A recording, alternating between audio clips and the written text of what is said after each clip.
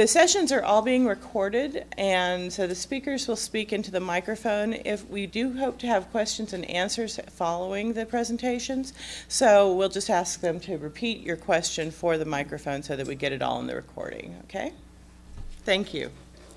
And let me turn it over to Rebecca Elder from Amigos Library Services. This is not Gina Minks. Gina had a conflict and couldn't be here, but Rebecca volunteered. Instead.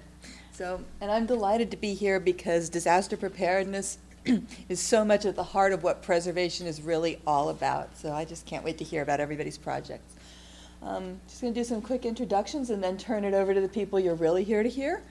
Kathy Crogwell-Varda is a museum curator and consultant with more than 25 years experience in the field, and she's been an assessor for the Conservation Assessment Program for 16 years. Lorraine Umfleet is the Chief of Collections Management for the North Carolina Department of Cultural Resources, managing how the agency cares for, collects, stores, and exhibits the objects in its custody. Lorraine also directs the IMLS grant-funded North Carolina Connecting to Collections project. And then Lori Foley is the Vice President of Emergency Programs at Heritage Preservation, the national nonprofit dedicated to preserving the country's cultural heritage. With that, here's Kathy.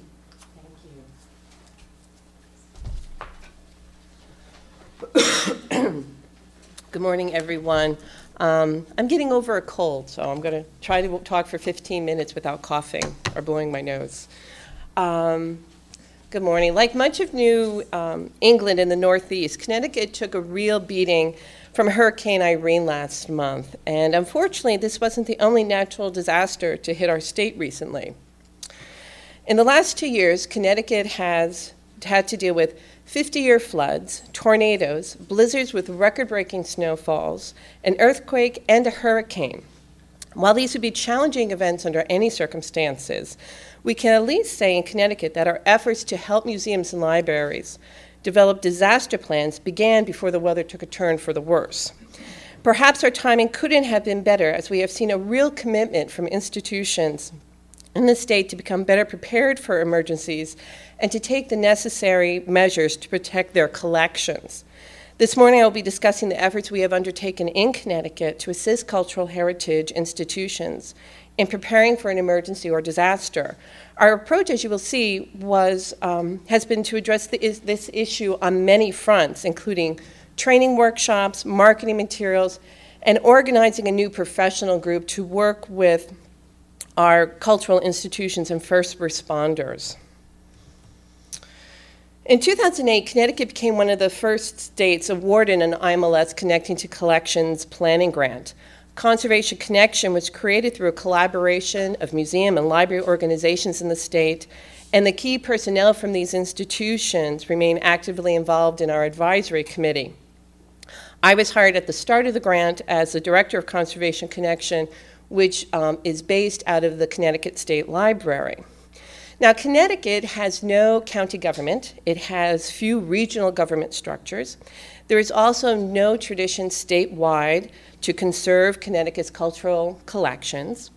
Although there are several state agencies and museum and library organizations in the state that provide some support for conservation and preservation efforts, the scope of these projects are very small and very limited. And as a result of the economy for the last several years, these budgets have been continually reduced. There is no agency in the state that funds collection surveys, conservation of collection items, equipment or storage room upgrades, or collection storage room projects.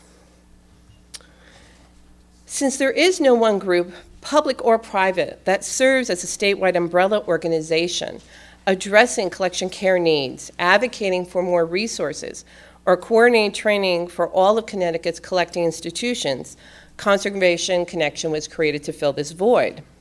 Among the goals for this project were to identify critical collections at risk, staff training and education needs, intellectual control and management of collection records, identifying conservation expertise within the state and the region, and identifying institutions that do not have emergency and disaster preparedness plans. In an effort to collect this information on these aforementioned topics, a statewide survey was launched in April of 2009. We developed a website for Conservation Connection, and we provided lots of links for other information about collection care, and we provided a link to our online survey, which was also explained on the website. Now, the survey was developed along the lines of the Heritage Health Index, and it collected data in Connecticut on all aspects of collection care, storage, preservation training, as well as institutional information. This statewide survey was a real historic opportunity in our state for archives, museums, libraries, and historical societies, and was the first attempt that we had made to prepare a comprehensive report on the condition and preservation needs of collections in the state. The data collected clearly indicated that the vast majority of Connecticut's collecting institutions were not equipped to handle an emergency or disaster if one should occur. 63% of the institutions that responded indicated that they did not have an emergency or disaster preparedness plan. Of the institutions that had a plan, 70% were not trained to carry it out. While this information did not come as a surprise to any of us who have worked in the museum and library fields in Connecticut, we did feel that this was an issue that we could no longer postpone addressing, as this posed a real threat to Connecticut's cultural history. Conservation Connection applied for and was awarded a Connecting to Collections implementation grant in 2010 to address this lack of disaster preparedness in Connecticut's collecting institutions. And as part of this grant, a 3-part workshop series on emergency and disaster preparedness was developed. Now, the 3-part workshop series was done in collaboration with the Northeast Document Conservation Center and was intended to double the number of institutions in Connecticut that had disaster plans and that would be trained to carry them out. Conservation Connection partnered with NEDCC for this workshop series, and Danya Khan, the Education and Outreach Coordinator of NEDCC, served as our workshop's principal faculty member. The workshop was offered in 3 parts, as you see here. We had 79 participants from 47 institutions, which included museums, libraries, historical societies, and archives. In part 1 of the workshop series, participants attended a workshop called Disaster Planning with the D-Plan Light. Now, this took place in July and August of 2010, and due to the size of our group, we broke it up into 4 smaller workshops that were held at the service centers of the Connecticut State Library in Middletown and Willimantic, Connecticut. The morning lecture covered disaster planning in general, activities involved in disaster planning, why having a disaster plan was important, and how to use NEDCC's online disaster planning template, D-Plan Lite.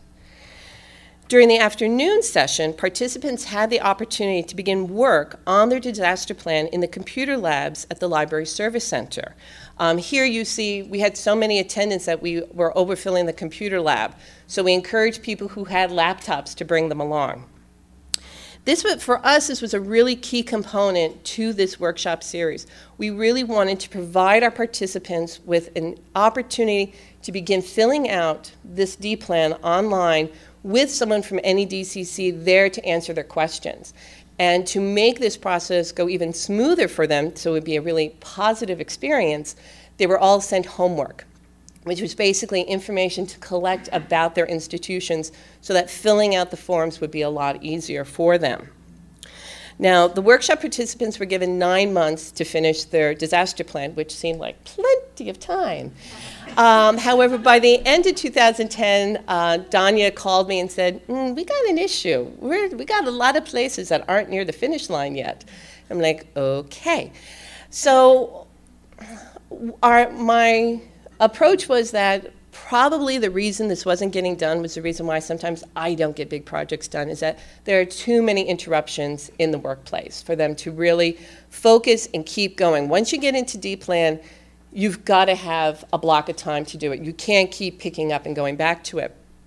So our solution was in January, February, and March of this year, we provided 1 morning a month, a Monday morning, where for no charge whatsoever, our participants could come to the Library Service Center in Middletown, use the computer lab, and as I said, before your week has even started, just tell your boss, that Monday morning, I'm going to be working on D-Plan.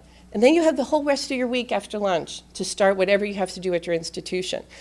We didn't have quite the turnout that I was hoping for, but what was really obvious is that the people who showed up really needed this time. And as you can see in the image on the right, oftentimes it was a cluster of people who came from one institution because they all realized, we'll all take a section, we'll all take a computer, and they really made a lot of headway in these mornings. So this really helped us with a big problem that we were facing. Now, part 2 of the workshop series was held in April. This was a 2-day disaster response and recovery workshop.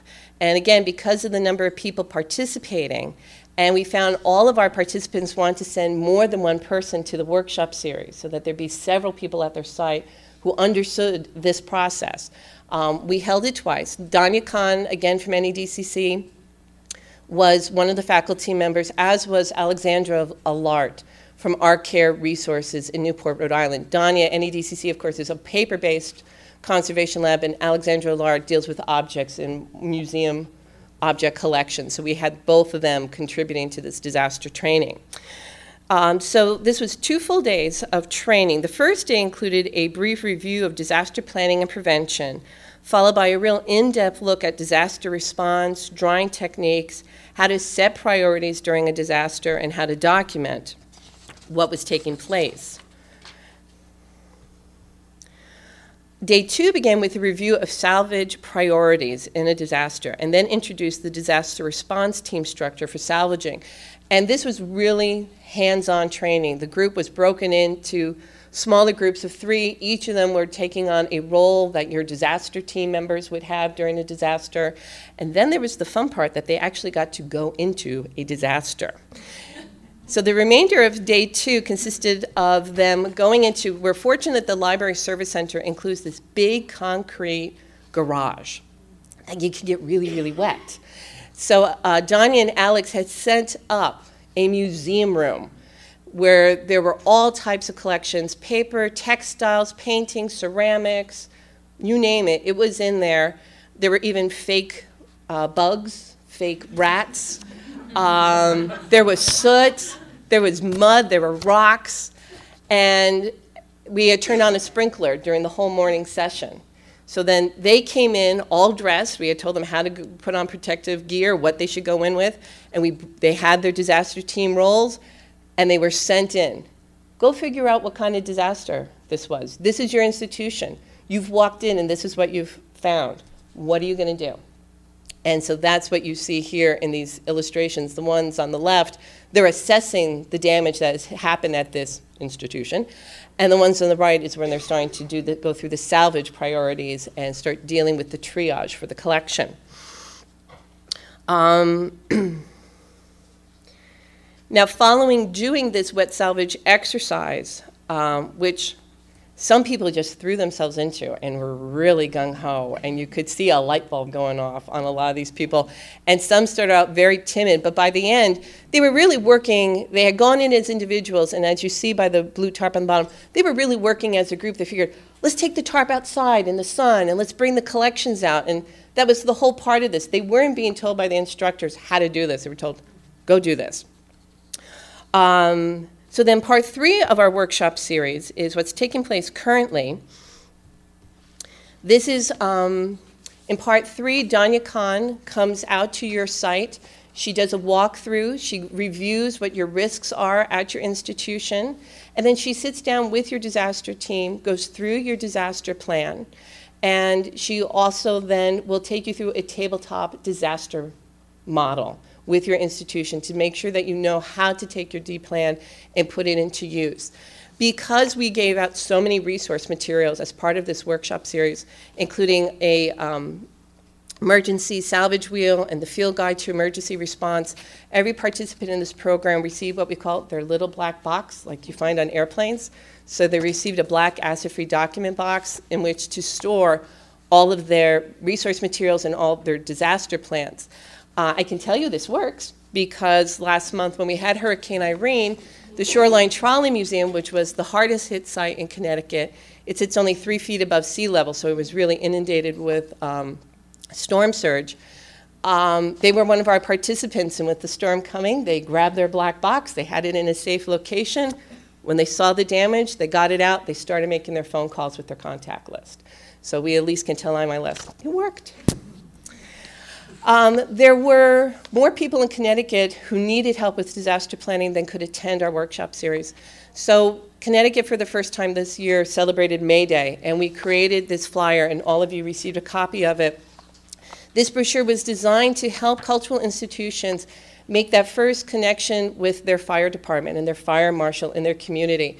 And it provided information on how to contact them, how to get started, what kind of information you needed to provide to them, and what information they might want to know from you. And we wrote this in conjunction with firemen to make sure that we included their input so that both sides were equally represented in this flyer. So this was one way to try to get these sites to start taking that first step for disaster preparedness. We also launched a new professional group in Connecticut. CoStep CT is based on the CoStep model developed by NEDCC. It's been very successful in Massachusetts and other states. When we sent out the first email, we had no trouble recruiting professionals from the museum and library fields who had experience with disaster mitigation and response. We're a very proactive group, and we've done a lot. We started meeting in February of last year. We have a website, we have a mission statement, we have a vision statement, we have a set of 20 goals. We're halfway through our set of goals already, which is really nice. Excuse me. And one of the things that we'll be working on, here's just showing where some of the steering committee members come from in our CoStep group. One of the things that we're working on, like most CoSteps, is bridging that gap between cultural heritage institution staff and first responders. What we have done is we have partnered with our Connecticut State Historic Records Advisory Board and with Conservation Connection, and we applied to NHPRC for one of their SNAP grants. And we received funding to start this fall a series of mutual aid meetings that will be held in each of the emergency management centers of Connecticut, the way they break up our state.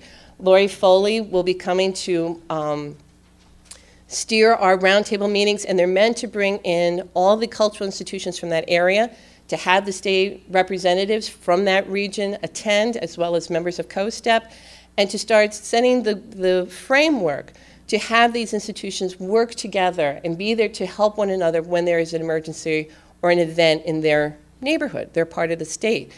What we're hoping for, and we're already recruiting, is that all of our participants in the Disaster Workshop Series will be the core group to help launch this in these regions. We have some from every part of the state, and since they have now gone through pretty intensive disaster response training, have their own plans, have gone through these exercises, they're really going to be the core people when this project starts. And here are some of the goals for CoStep as well. So at this point in Connecticut, we've had a busy couple of years with disaster planning. As I said, the mutual aid meetings begin this fall. CoStep CT is still working. We're still reaching out to bridge this gap between cultural institutions and first responders. We're making some good headway. The final part of our workshop series, funded by the Connecting to Collections grant, is going forward. As part of that, all the visits are videotaped by cameras we bought with our grant funding. So we're having a really good response, and we can say that this time when Hurricane Irene came up and hit Connecticut, we saw a lot more preparedness, a lot more institutions taking steps before the storm hit. So as a result, we really did very well this time around. So we hope this is a good trend for the future. Thank you very much.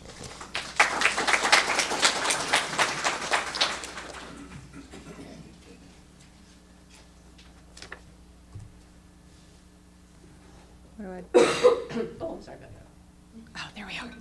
Hi, welcome, and give you a brief overview of North Carolina. We too experienced some Irene fury, and I liked what the fellow said last night about earth, wind, and fire, because we had fires, we had earthquakes, and we've had plenty of water. That's something that we expect in North Carolina, sticking out into the Atlantic Ocean like we do. We have received both the planning grant and the implementation grant from IMLS, and I work for the Department of Cultural Resources, which is the statewide agency that sort of manages our own museums and historic sites, but reaches out to the private nonprofit sector as well. We collaborate with a great number of partners across the state. We have the North Carolina Museums Council, Federation of North Carolina Historical Societies, the North Carolina Preservation Consortium, the Society of North Carolina Archivists, the NC ECHO project through the state library system, the State Historic Records Advisory Board, MACRN, TACRN, NACRN. I'll get into those later, but those are emergency response networks. It started with MACRN in the Mountain Area Cultural Resources Emergency Network, and then it goes on from there. So we'll talk about that a little bit later because they have become our model.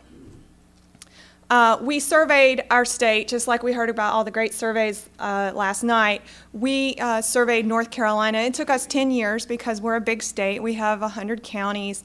And from the mainland to the mountains far west, it takes about 10 hours to do the drive. That doesn't count going out onto the Outer Banks, which some parts of the Outer Banks, you can't get there except by ferry. So we have a diverse state. Kevin, who's also from North Carolina, we argue there's 4 North Carolinas. There's 2 different parts of the coastal plain, and then the Piedmont and the mountains. So, and the culture in those areas is divergently different. We do have a museum way out there at the very farthest point at Cape Hatteras, right out there in Hurricane Alley. And the building, thankfully, was built to withstand a Category 3 storm, and it's withstood all the storms that's been there, including Isabel, Irene, all the ones you can start naming. Of our collections, we have 950 cultural heritage collections, and we were very specific about what we called a collection. And we have library special collections, and there's 236 of those with varying degrees of professionalism. But libraries and archives have more professionalism and higher degrees of training for things like collections care and disaster preparedness and arrangement and description than do our museums and historic sites. We have 31 archives, 458 museums, largest category, and of those, the largest individual category are small regional history museums, followed closely by by historic house museums. And I'm from the historic house museums primarily, so I can commiserate with the challenges that they face. Now, here's a little bit more interesting types of museums we have. We also have 27 state historic sites and 10 state parks, 5 Boy Scout museums, 14 jailhouse museums, 5 taxidermy museums, 11 fire station museums. That's Fred the fire horse. He died in the line of duty. They saved him. The taxidermy didn't take, so now they just have his head. So, if you go to New Bern, you can visit Fred's head. We have 5 Harley-Davidson museums. Who knew, right? And 16 military museums and archives. There are 34 depot museums, and that number is actually higher now. Every community with a train depot has started to save it. It becomes the Historical Society's headquarters, and then it turns into a museum. And sometimes they move them, sometimes they work with them in situ. Our cultural heritage institutions care for more than 13 million objects and 200 million linear feet of archival materials. And that's a staggering amount of the stuff of history to care for. And one of our biggest statistics is that 60% of the institutions are museums and historic sites, and 51% of them have a budget of $50,000 or less. So that's our target group. Those are the folks we're aiming for in our workshops and programs. Even as budgets are shrinking, collections are increasing exponentially, and there's no budget for building storage facilities. I mean, even at the state level, we need a combined storage facility. And I've been preaching to the politicos, we need storage. And one person told me, well, storage isn't sexy. I mean, they can't have a wine and cheese party in a storage facility. So, you know, we're having a real problem with storage in North Carolina. So what did we learn about our institutions through our survey process? We learned that 72% of our institutions have no disaster response plan. And one of the things we do in our disaster workshops is we scare people into participating. You know, put the fear in them that this could happen. We have the costume shop fire at the Lost Colony. We have the Chatham County Courthouse fire. The Chatham County Historical Association had a small museum in an upstairs room in the Chatham County Courthouse. The Tweetsy Railroad, which is an attraction, but they had a museum, and they lost their collections facility. And the Thomas Wolfe Historic House Museum in Asheville had a fire. And Thomas Wolfe's fire was what was the impetus for the beginnings of a mutual aid group in Asheville called MACRN, the Mountain Area Cultural Resources Emergency Network. And we've built on MACRN's project. So we scare them into participation. And Irene helped. I hate to say that there's something good that comes out of a hurricane, but it did.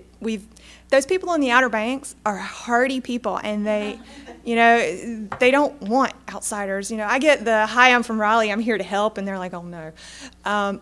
They don't want you out there helping. Even though I'm from Eastern North Carolina, government, but I'm starting to get some responses from some Outer Bankers because we're offering assistance. We're going to be going out to Chickamaucomico Life Saving Station. Say that 3 times real fast. And they had some major damage as a result of Irene, and some historic structures were lifted off pilings and set down sideways, and collections are all tumbled up in there. And we're going to go help. We're going to, boots on the ground. And so we're building some goodwill, and we're reaching into those communities where we couldn't get assistance from, or get them to come to our workshops or anything. On top of this, 60% of our folks say that storage is inadequate.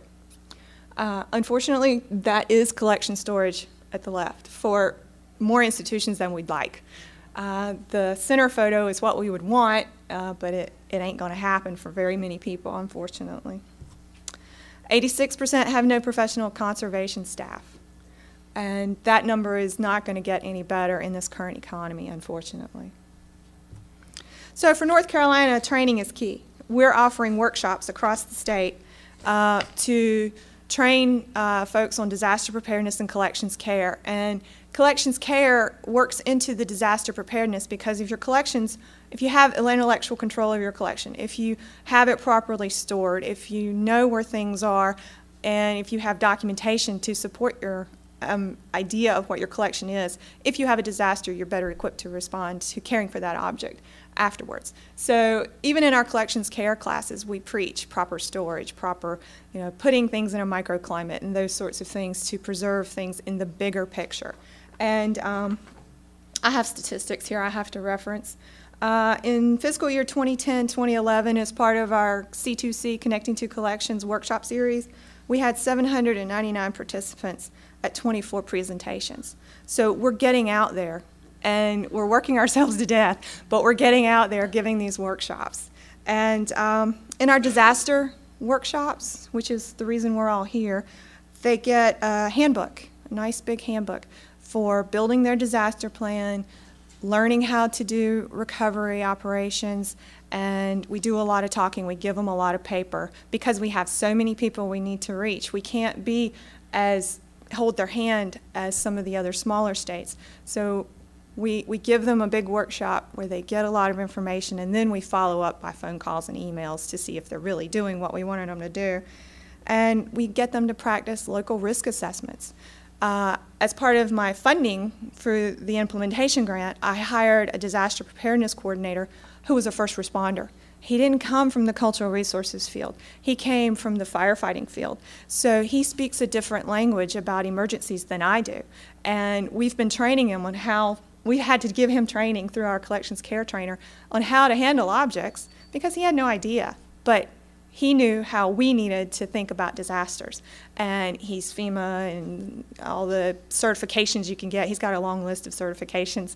And so he's helping us with responding, and we're helping him reach out to his community to teach firefighters about what it means to respond to an emergency at a historic house museum or a museum of any sort. So it's a great sharing opportunity. And one of our fun things that we're getting ready to do in November is a controlled burn. We've been hoarding stuff, People clean out offices when they retire and they get rid of the tchotchkes they have in their office. Well, now they're becoming artifacts. that will be burned. So firefighters have training facilities where they have fires. And he's worked with 2 different training facilities in North Carolina. We're putting all of our tchotchkes in Hollinger boxes and artifact boxes, and we're hoping to get some vitrines, and we're going to have monitoring equipment in there, and we're going to set the building on fire. And they have video cameras, so the people who are participating in that workshop that we're having, it's going to be a 2-day workshop for cultural heritage institutions, they can see the fire, they can see what's going on, because all of us at some visceral level like playing with fire, evidently. So anyway, we're going to see that. They can clear the building, let us come in and begin triage and salvage, hands-on things. We've done hands-on wet recovery workshops at a number of locations, and those are always well attended. People like playing, let's destroy books on purpose kind of thing. But this is a new opportunity to try something a little bit different. And I'm looking forward to it. It's going to be fun, going to be dirty. And so it will be interesting to see how we work through these 2 controlled burns. And finally, one of the things we do are these disaster response networks. Makron I've already spoken about. It's in the mountain area. We have Takron, which is in the Triangle area. We have Nakron, which is in the Noose area. We have Wakron trying to form in the Wilmington area. And we have Chakron in the Charlotte area. And so we're wondering if we need a different set of alphabet soup letters. But it works. Everybody knows when you say Takron, you say Makron, they know what that means. And what that means is the people in the Cultural Heritage Institution in that region, maybe 1 county, 2 county, 3 county area, it's sort of a factor that you decide, how many people in this area can relatively easily get to an institution to help with response. And they get together, they network, they get familiar with each other's institution, so that if you have to come into an institution, all of a sudden okay, this is where the gift shop is, we can leave that stuff alone. This is where the collections are stored. This is the exhibit areas. These are the most important parts that they consider of their collection, so that everybody knows each other and can work together in the event of an emergency. Now, one thing that we have to think about is that if it's a huge natural disaster that affects the entire region, all of those individuals will be focused on their personal and their particular institutions. And they may not have the wherewithal to come together to assist each other. So we're developing a statewide emergency network too. And that will be housed in the Department of Cultural Resources most likely, because we are the logical place to do it. None of our partner institutions have paid staff with the North Carolina Preservation Consortium or the North Carolina Museums Council. So we have to bear the burden in state government, in the state agency to do this. And we're going to get AIC cert folks like David Goist to help us, and other people who are highly trained conservators or first responders who are part of our statewide team. So if something happens in some other part of the state, we can go help them recover. So this Chickamaucomico Life-Saving Station is our first sort of statewide experiment. And I want to see how it works. I want to see what doesn't work and what, so that we can build on that and develop our team further. And the Takron group was just formed right before the Chatham County Courthouse fire. And the Chatham County Historical Association, I was on the phone to one of the board members. They don't have paid staff, and she was panicking.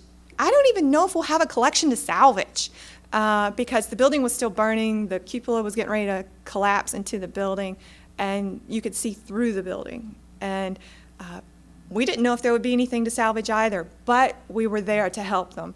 And thankfully, they didn't lose anything to being completely burned up.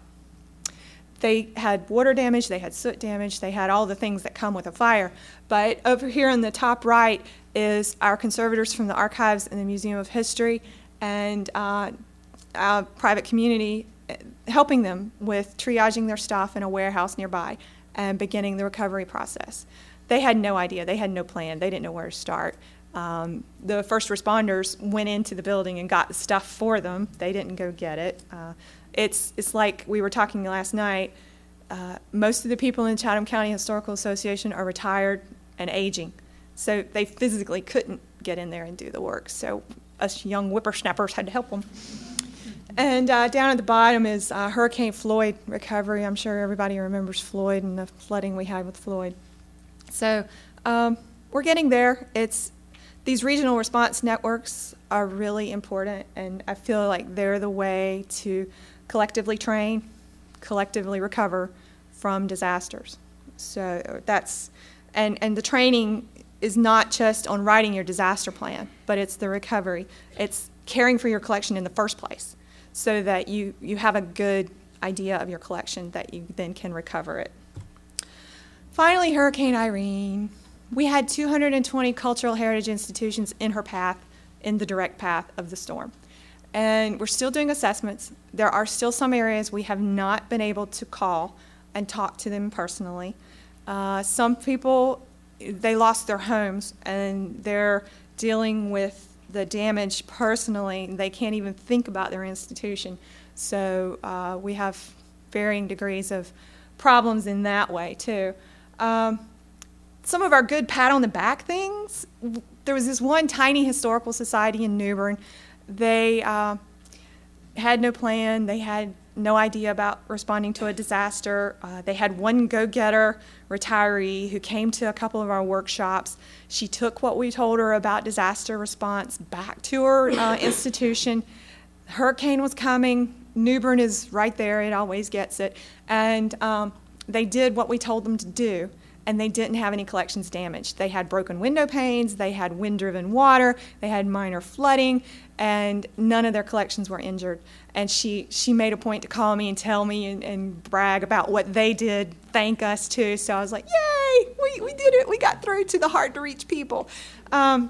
We had museums and libraries flooded, some galleries flooded. One gallery had 2 feet of sewage in their facility, and folk art collections were damaged, which are some of the mixed media things that are very hard to clean in the first place. And thankfully, most of the trees that fell away from the buildings. They were nice enough to do that. They may have hit a fence, but they didn't hit a building. However, at Chickamaucomico, I keep saying that, they're out there on the Outer Banks, and right there where, I don't know if you see it in the national news about Highway 12 getting breached at 3 points. They were at one of the breaches. And so Irene created the breach, broke the dunes, damaged the buildings, floated all their ramps and steps away, and jiggled the buildings. And then Katya, the second hurricane, she didn't make landfall. She stayed way out nicely. She was polite and stayed away, but she created huge swells. And so the breaches that were already in our dunes and our Outer Banks were open to receive her swells. And so the damage that Irene caused was made worse by Katya's swells. And so at Chickamaucomico, one of the buildings during Katya was lifted and tilted over.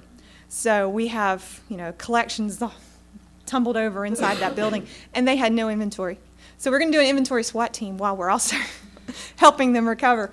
And we lost lots of National Register structures on the Outer Banks. The buildings are gone, just gone. And she wasn't that strong a storm, but she hung around too long. 17 hours of perpetual hurricane force winds in some areas, as many as 30 in other areas. So that constant beating that you get is part of the problem with hurricanes. So for North Carolina C2C, we can work together to help care for our collections. And where our office and our C2C project is being the catalyst to help these institutions. As part of Hurricane Irene, my office, we participated in the governor's hotline. We were telling the people at FEMA and in the governor's office and everywhere else that we are here. If an institution calls and doesn't know what to do, send them to us. We will assist. We didn't have that happen, thank goodness, except for Chickamaucomico. See, I'm learning to say it quickly and fast. And we created a database of the damages that we assessed, and we're making individual calls just to check back with people and follow up and see if there's any additional assistance we can provide. So, thank you much. That's me.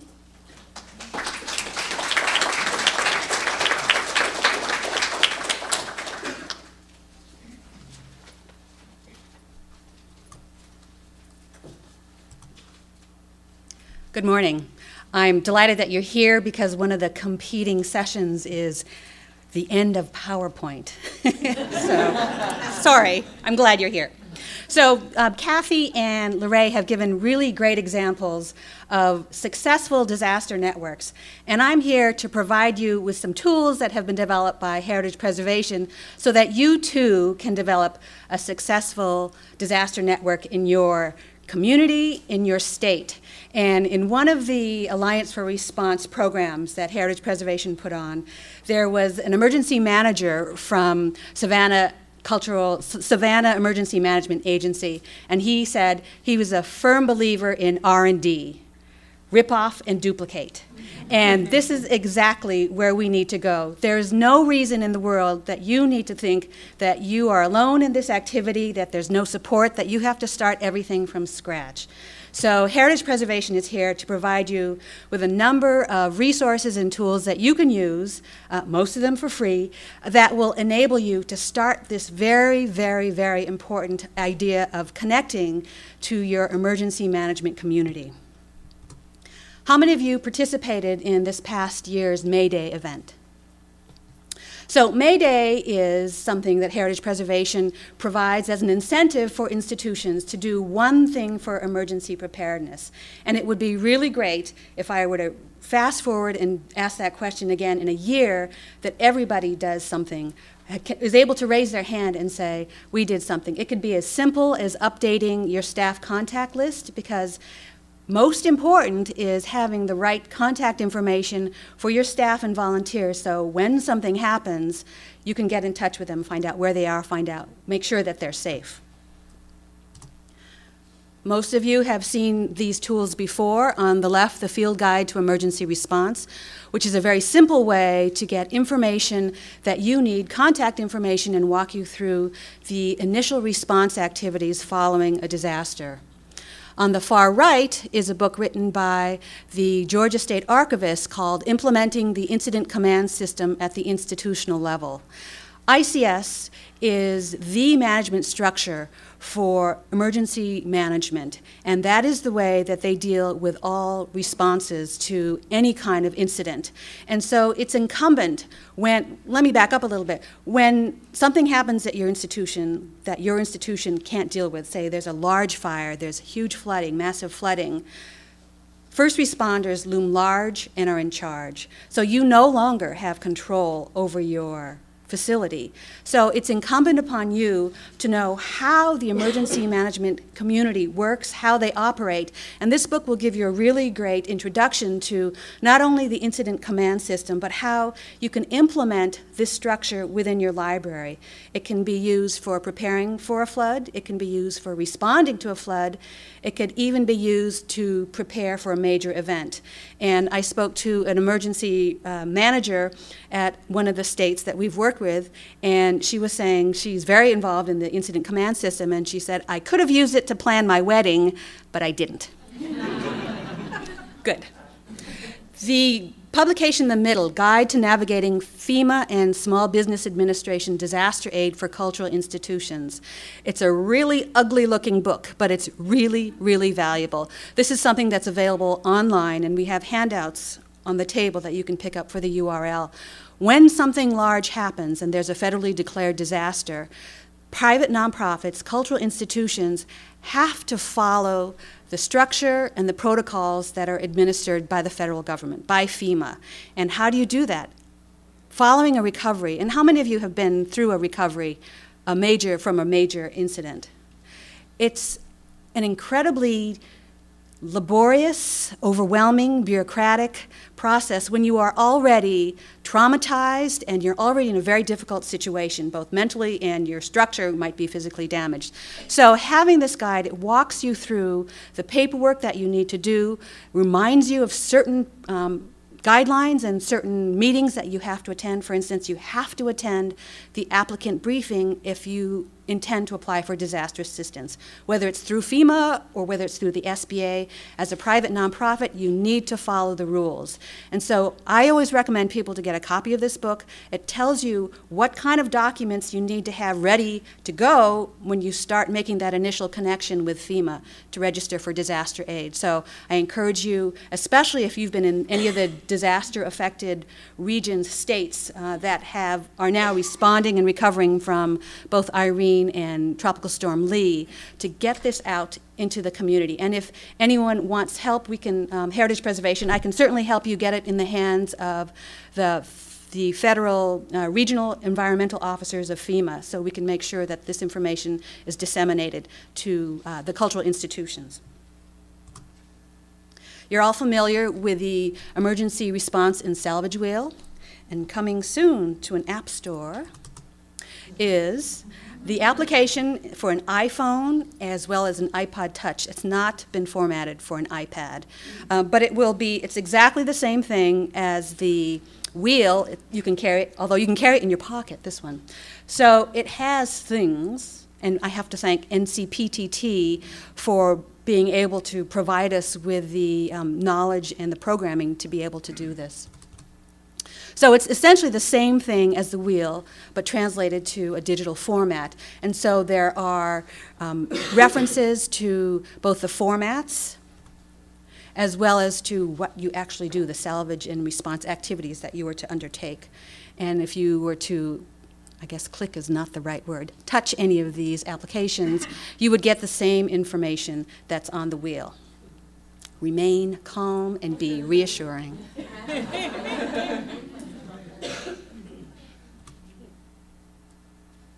So this is going to be available soon. It still has to be approved by the Apple Store, and I believe it's going to be available for free. So for me, it's great because maybe I'll finally be able to get a smartphone and use it as a tax deduction. Heritage Preservation is a co-sponsor with FEMA of the Heritage Emergency National Task Force. How many of you have heard of this? Oh, great, I can just skip all these slides. So we're in partnership with a number of organizations, 41 it says here, that include IMLS, NEH, AASLH, AAM, NEA, the National Association of Tribal Historic Preservation Officers, the Small Business Administration, the International Association of Emergency Managers. Those are just some of those agencies.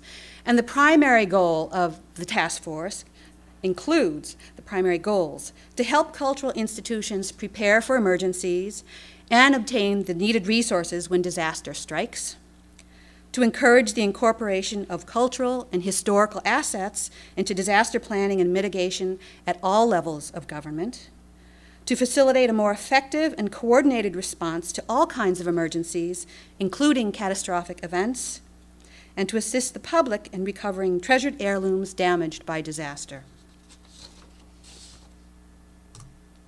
Name that hurricane. This is Irene. So the task force responds to major disasters by connecting response agencies with cultural heritage leadership. And so far this year, the task force has responded to the tornadoes and the flooding in the southeast earlier in May, and most recently to hurricane/tropical storm Irene and tropical storm Lee. To assist in these recovery activities, we convene a national conference call. Many of you were on the conference call if your state was affected. We track reports of damage. We try to solicit reports of damage from cultural institutions, and we distribute disaster response and recovery information via websites and press releases to the states that have been affected.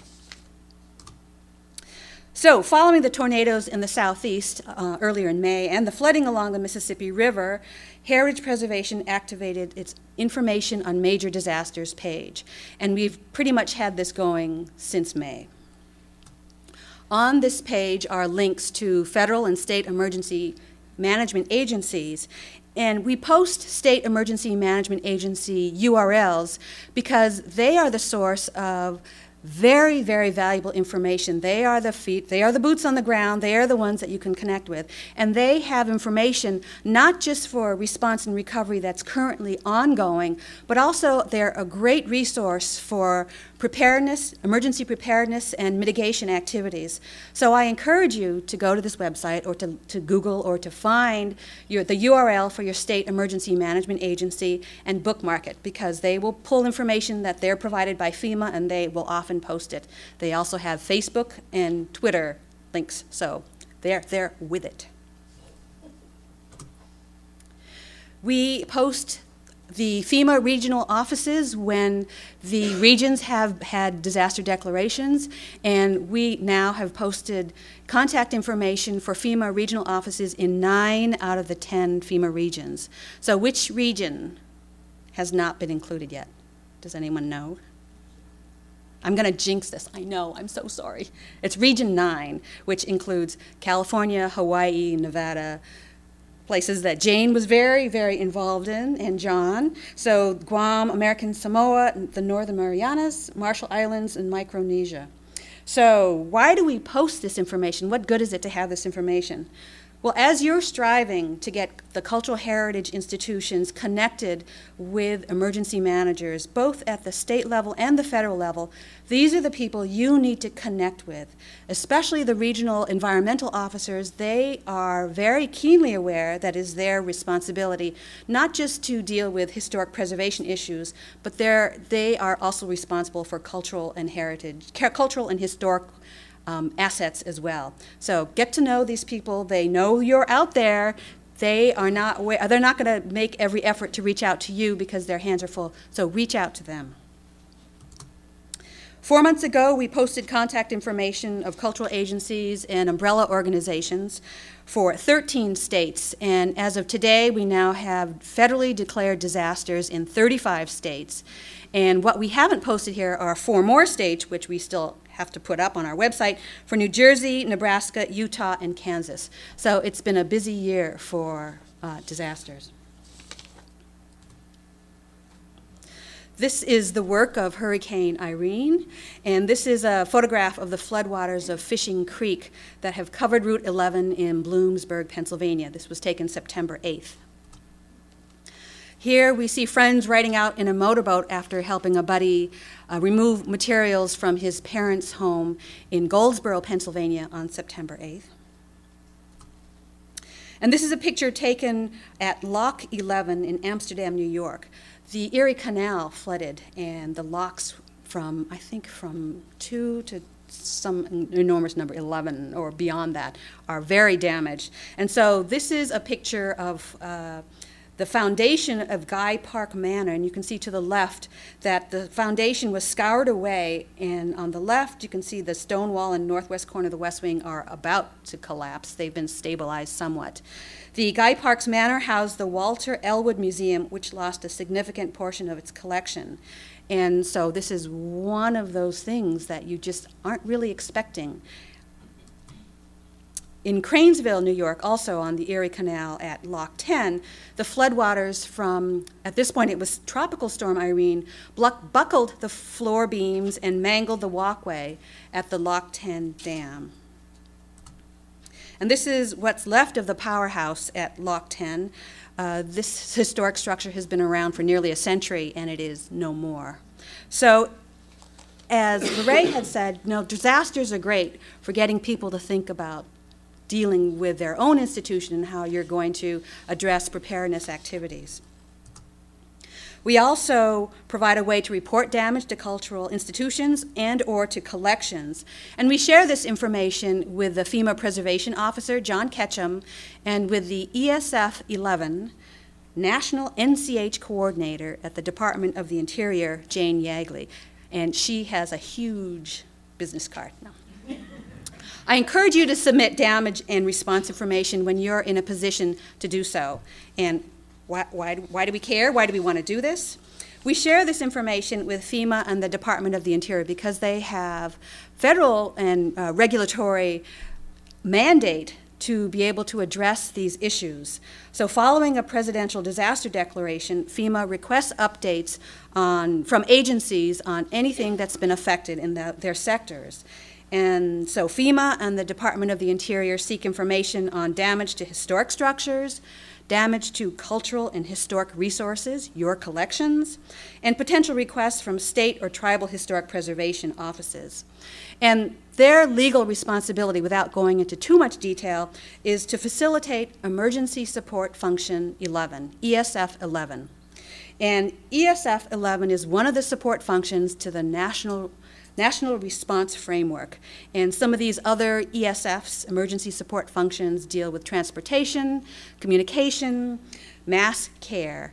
And ESF 11 is a conglomerate of sorts. It's sort of been a dumping ground. So ESF 11's official name is Agriculture and Natural Resources. So it deals with nutrition assistance, animal and plant disease and pest response, food safety and security, the safety and well-being of household pets, which was new to ESF 11, and natural and cultural resources and historic properties, NCH.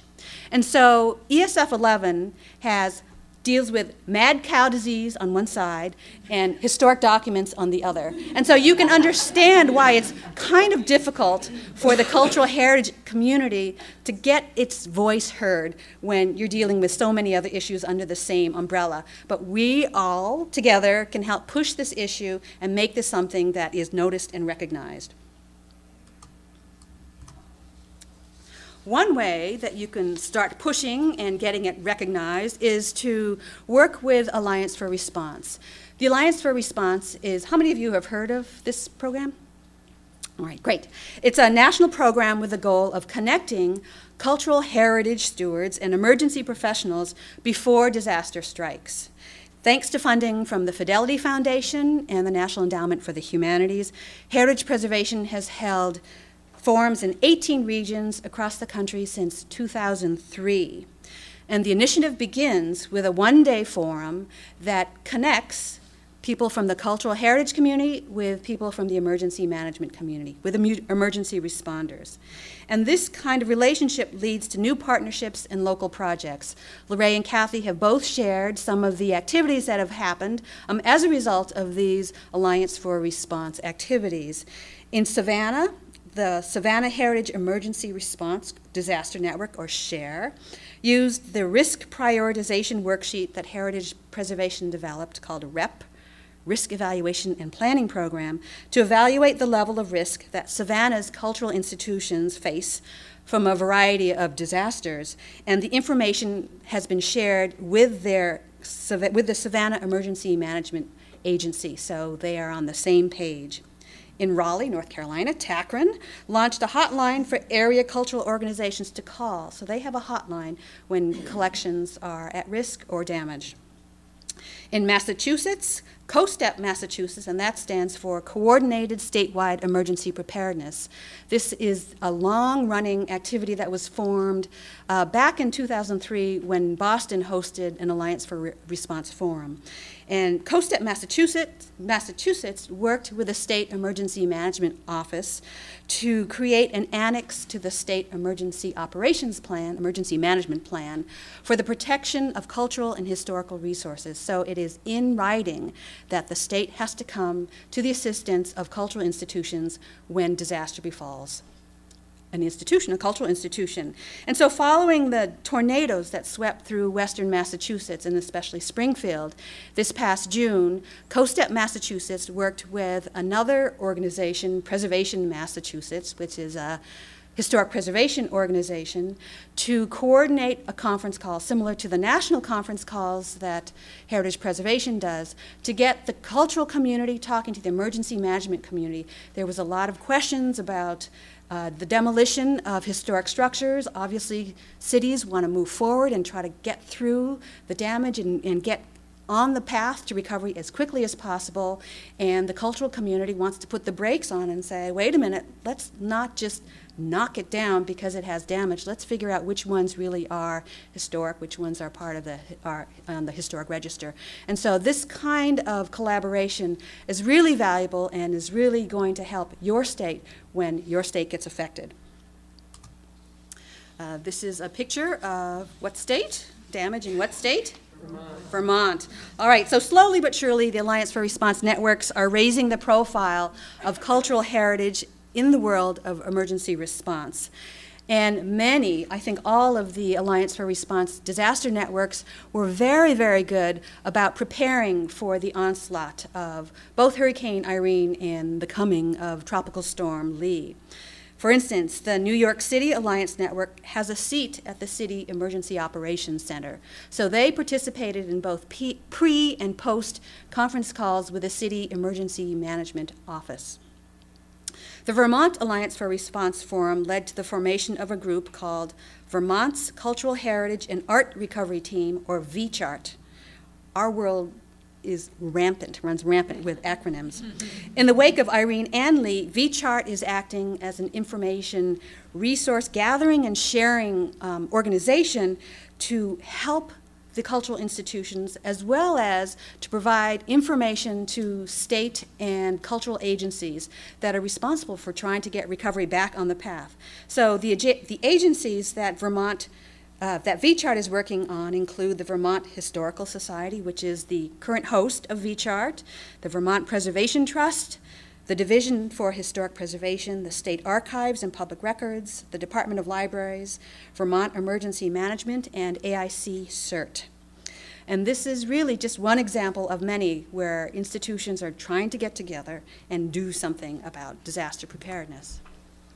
So here you see, you probably did your multiplication and said, I don't see 18 there. I was wondering whether anyone would notice. But there were a number in the state of California, so trust me, we did do 18. You can sign up if you're interested at all in the Alliance for Response. You can sign up to get regular web updates on our web page. We have had 2 Alliance for Response forums this year, one in Portland, Oregon in February. We had one in the Galveston, Houston area right when Hurricane Dawn was threatening, and there was a big question. Actually, some of our emergency managers had to pull out because they weren't sure, they were not sure whether they would have to be called to respond. And we dodged the bullet. Houston dodged the bullet there. Still no rain. I know. And I know so many people were interested, wanted Lee to come and not do much damage, but at least drop rain on Texas. But no. And coming in November is an Alliance for Response Forum in Salt Lake City, which I'm coordinating with Randy Silverman back there. Also on our webpage is a forum toolkit that contains program templates and great project ideas that were generated by the various Alliance for Response disaster networks. And again, I encourage you, R&D, use that information. You can use the toolkit to help plan a forum, learn how to work with emergency responders, to identify the allies in your community that you need to connect with, and to form a local disaster network. You don't need an official Alliance for Response forum to do this. All the tools are there for you, but we certainly would be delighted if you wanted to partner to create something, and you might even consider doing an implementation grant to bring an Alliance for Response forum to your state. So with that, I think we're through, and again, we have handouts here, and I will open it up to questions.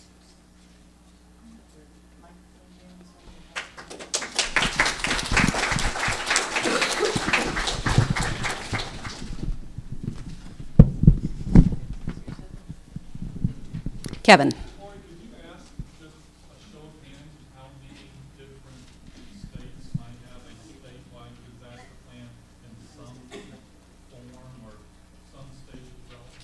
All right, now this is going to be tricky because I'm sure all of you from the same state are not sitting right next to each other. But do look around. So the question is, how many of you are in a state where you have a disaster, I'd say a disaster network established or in the process of being established, or do you want it separated even more? In the process of being established, it's been discussed, or already have something? All right.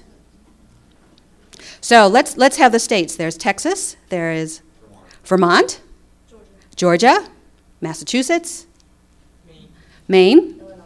Great, Illinois, Mississippi, North Dakota. Northern Marianas. Yes, excellent. Great. North Carolina. Connecticut. Delaware. Virginia, Delaware. Great. That's wonderful. I want to hear 50, plus the territories next time. That's right. I didn't say if you want to start an Alliance for a Response program in your state or territory. I wrote it in this morning, but I didn't say it. Other questions? Yes. I want to ask Kathleen, LaRue? Yeah, I answer. How did you either of both formally evaluate the success of the grant that you received from IMLS? Okay. Repeat the question. question. Repeat the question. The question was, how did Lorraine and I evaluate the success of our program? The way we were measuring in Connecticut is we actually did physical evaluation forms at the end of all the workshops. And in it, we always ask, what is the first thing you're going to do when you get back? And so when they say something like, I'm going to tell my director that we have to do X, Y, and Z, or I'm going to make sure I have this plan done, we then try to follow up with emails and phone calls. And so for us, seeing the number of institutions that we started with who are actually almost completed with their disaster plan and have stayed with this entire workshop series for almost 2 years, to us is how we've measured that it is working. We also did post-workshop evaluation forms, and because we are in full-fledged workshop mode and we want to offer workshops on everything we need to offer workshops to serve them, one of our questions is, what sort of workshops do you need? And so we're getting more and more responses on different types of workshops. And we also are following up with our participants, and we're going to resurvey towards the end of our project. We have another year to go, and find out what the status, how much they used what we gave them, how many more disaster plans have been written across the state, and that sort of thing. And our original survey said 72% of our institutions didn't have disaster plans. We know we've already reduced that by several percentage points, and we hope to have it in the 60s by the time we're finished. In a wonderful world, it'll be in the 50s, but we're going to resurvey towards the end of our project. And so. You both seem to have success getting people to attend your workshops. Do you have any tips or clues on how you got people out of their museum into your workshop? Question was how we got people to our workshops. Good food is always a good thing. Yeah, we feed them very well. Donuts and coffee from Krispy Kreme all the way in the morning. But we keep them low cost. We keep them in their area. And we do it on topics we know they want. And, sometimes in some areas, we end up calling all the institutions in the area to let them know we have a workshop. We have a listserv. And I know that's so 20th century, but we have a listserv that they say they like, so we keep it. And we have 750 people in our listserv in our state who, whenever we have a workshop, we tell them about it. And please share the word, and it gets on other listservs, and, it probably goes to other states. But getting the word out, we work with our publicity department. It gets in the newspaper. We get general public coming to our workshops, too, but mostly it's people from institutions. And it's just, and we've built a reputation. Word of mouth really has helped. So, one person tentatively comes to our workshop and they had a good experience. They learned something. They go back and they tell their colleagues in their region. And then at the next workshop we offer in a nearby region, they go, we came because so-and-so somewhere said it was useful. So that's one of our success measures, too. We did something very similar in Connecticut for the 3-part workshop series. For if you send only one participant for your institution, it cost you $45. So we really used our implementation grants to make sure that this was extremely low cost and affordable.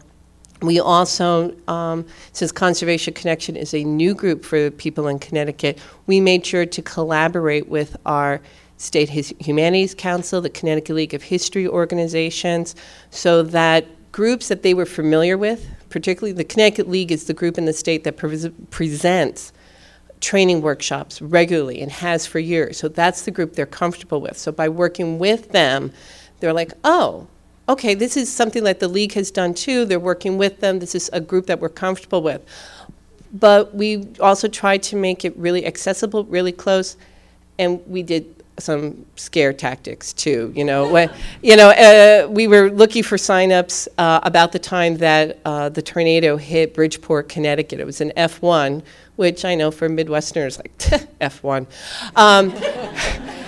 You send an F1 tornado down in a main drag in Bridgeport, Connecticut, and the Barnum Museum was just so badly damaged and is still recovering. So I'm writing some things, are you ready for an F1? And it brings people out. So, but we've been very fortunate. We've had really good response, and I think it's because the way that we spread out the amount of commitments. We were told repeatedly, we have, in addition to this disaster workshop, we also did a storage workshop series, saying that, a well-organized and well-understood collection goes hand in hand with salvage and preparedness. And we had programs in the summer, we had programs all over the state, and, all we hear in Connecticut is that if it's not held between April and October, no one's going to go. And so we had them all times of year, and we find that really, if you put together something that's really interesting and really in need, they'll come. They'll drive. They'll be cranky, but have coffee and desserts, and they're fine. So. We also offered our workshops on Mondays regularly because most of our institutions close on Mondays, and so therefore they're not having to close their institution to come to our workshops. That's another thing. And we did. Yeah, we do Mondays as well. Scare tactics do work. Yes. One more question. Just one thing, I guess for Lorraine. You mentioned that as part of the grant that you hired a disaster planning coordinator, and I was wondering in that slide you mentioned also a collections care coordinator. He was asking about the staff I hired through the implementation grant monies. One is a disaster preparedness coordinator. He was our first responder that I hired. He was, when we crafted the job description, that was the kind of person I was hoping for. I was hoping for somebody who had worked in a museum but also was a firefighter, but we didn't find one of those. He was the ideal guy, but he didn't exist. And Matthew has been awesome in helping us. He's been teaching our incident command systems classes. He's getting us all certified in that. And the collections care trainer is actually here. She can wave her hand. Well, stand up. Yeah. Yay. Adrian comes from a museum's background and has understanding of caring for collections with conservation and curatorial things. So she teaches workshops as well.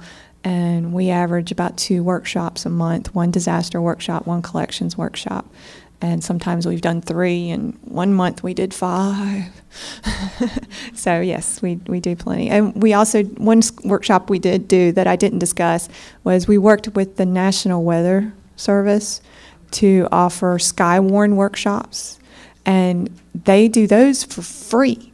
And they send a meteorologist out to your workshop, and they teach you how to read the weather patterns in your area, particularly in tornado season, if you can figure out which way a storm's coming.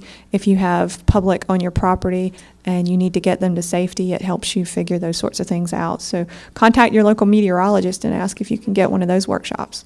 They bring lots of paper and handouts and bling with pens and pads, things like that.